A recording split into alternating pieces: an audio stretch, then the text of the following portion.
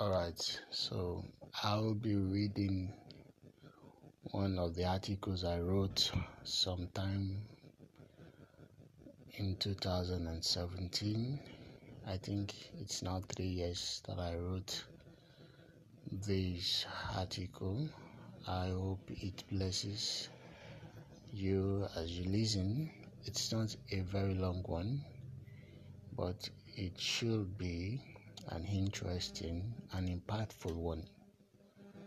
The title of the article is The Father and His Family. Well, this is the second of a series that I did around this time 3 years ago. And I named the series The Father and His Family.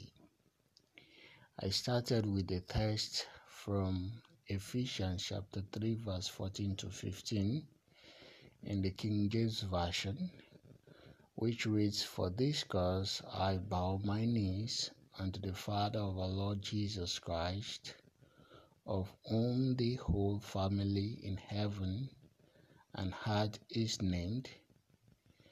It states a fact here. There is a name by which the family is identified. And it says the name is Jesus Christ. The name Jesus means Savior, while the other word Christ was not a name but a position as the one appointed of God to bear the true meaning and vocation of redemption. In Matthew chapter 1 verse 21, "And she shall bring forth a son, and thou shalt call his name Jesus, for he shall save his people from their sins." His name means Savior. He shall save. To say the whole family are identified by this name is to affirm that they are saved and that He is their Savior. In Revelation chapter 5 verse 9 to 10, "And they sung a new song, saying, Thou art worthy to take the book, and to open the seals thereof, for thou wast slain, and hast redeemed us to God by thy blood out of every kindred and tongue and people and nation, and hast made us unto our God kings and priests, and we shall reign on the earth." In saving his people, he also redeemed them. In Colossians chapter 1 verse 14, "In whom we have redemption through his blood, even the forgiveness of sins. He forgave us, and so we were redeemed." In Ephesians chapter 1 verse 7, "In whom we have redemption through his blood, the forgiveness of sins, according to the riches of his grace." Again, we are redeemed because we have been forgiven. The redemption is eternal, and so is the forgiveness of sins. In Hebrews chapter 9 verse 12, "Neither by the blood of goats and calves, but by his own blood, he entered in once into the holy place, having obtained eternal redemption for us." So the family are the forgiven ones, the redeemed, and the saved. They are all these in his name. In John chapter 14 verse 2 to 3, "In my Father's house are many mansions. If it was not so, I would have told you. I go to prepare a place for you, and if I go to prepare a place for you, I will come again and receive you into myself, that where I am, there ye may be also."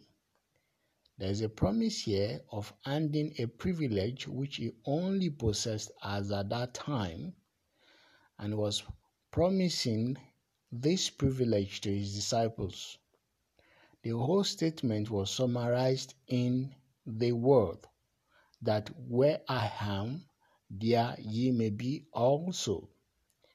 It later states that what it will be like when the promise is fulfilled. In verse 20, at that day ye shall know that I am in my Father, and ye in me, and I in you. Ye in me, and I in you is the fulfillment of the promise in verse 1. This is oneness with Him.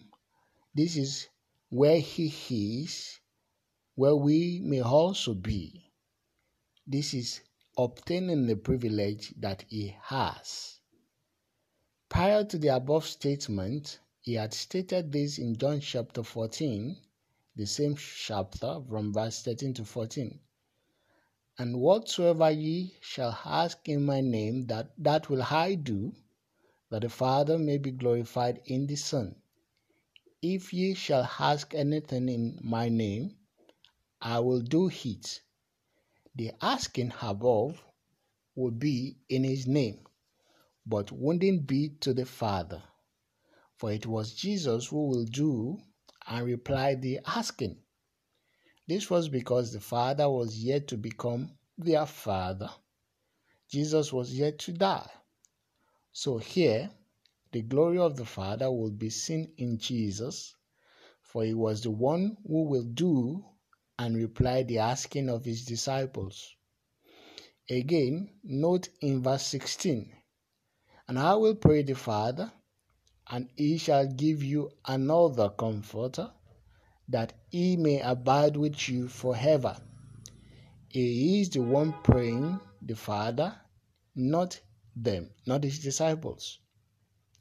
In short, before His promise of oneness with Him was fulfilled, there was no direct communication between the disciples and the Father.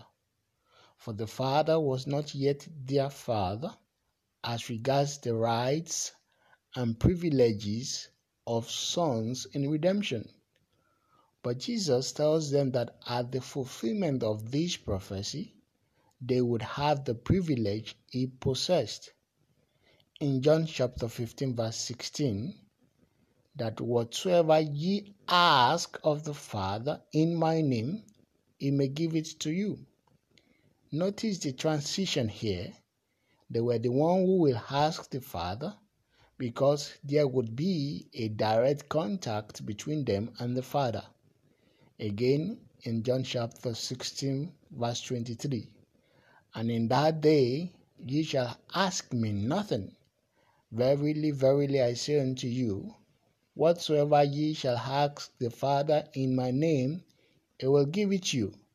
In that day will be the fulfillment of His promise of oneness. Where I am, there ye may be also. I in you, and you in me. This was the promise in chapter 14, verse 1. By then, the Father would be their Father. The reason He said they wouldn't ask Him anything instead, they would ask the Father, is because the Father would have been their Father. Again, in John chapter 16, verse 26. At that day ye shall ask in my name, and I say not unto you that I will pray the Father for you. He wasn't going to pray the Father for them. They were to pray to the Father themselves. It was their Father, and they had direct contact with Him when the fulfillment must have been reached. In His name will now be a promissory note which will be fulfilled at that day of its fulfillment, which was in fact the day of His resurrection. In John chapter 20 verse 17, Jesus said unto her, touch me not, for I am not yet ascended to my Father, but go to my brethren and say unto them, I ascend unto my Father and your Father, and to my God and your God. Jesus, for the first time in John's Gospel, would refer to the Father as your Father. This was because he has resurrected, and in his resurrection is his promise of that day in verse 26 or so of chapter 14. So in that day will refer to the day of his resurrection, so that in his name, that is, he in us and we in him, we have the privilege of being where he is and having the same access to the Father that Jesus has. Glory to God. This is why we may say in 2 Corinthians chapter 1 verse 2, grace be to you and peace from God our Father and from the Lord Jesus Christ. God is our Father. Glory be to God. Hallelujah.